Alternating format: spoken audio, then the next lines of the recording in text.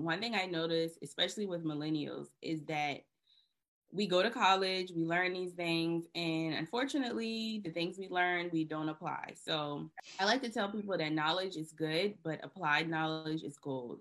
And that is what has gotten me so far, is that I don't just read books.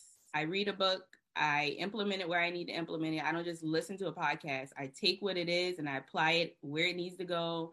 I take a course. I don't just buy courses in bulk, which is what some people do oddly.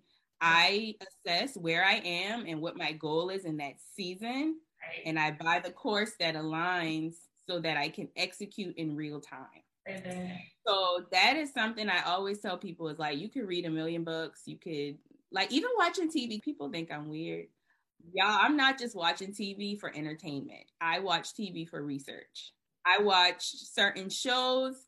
I follow certain producers. I follow certain actors to like, I don't just watch TV for entertainment. I'm always watching TV for research. It's never, even going back to when I was an extra on, I did Being Mary Jane too. I can't watch TV now without, I did Being Mary Jane twice actually in Atlanta, but I can't watch TV now without assessing how many times did they do that scene?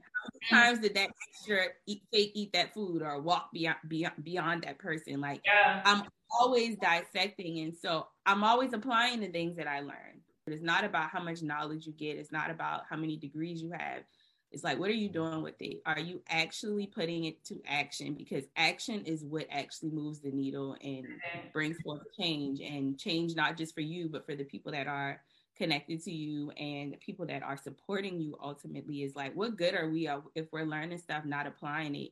Like, nobody cares if you've read 10 books. Nobody cares. Right. Nobody cares if you have 10 degrees if it's just collecting dust. What are you doing with the knowledge that you're getting?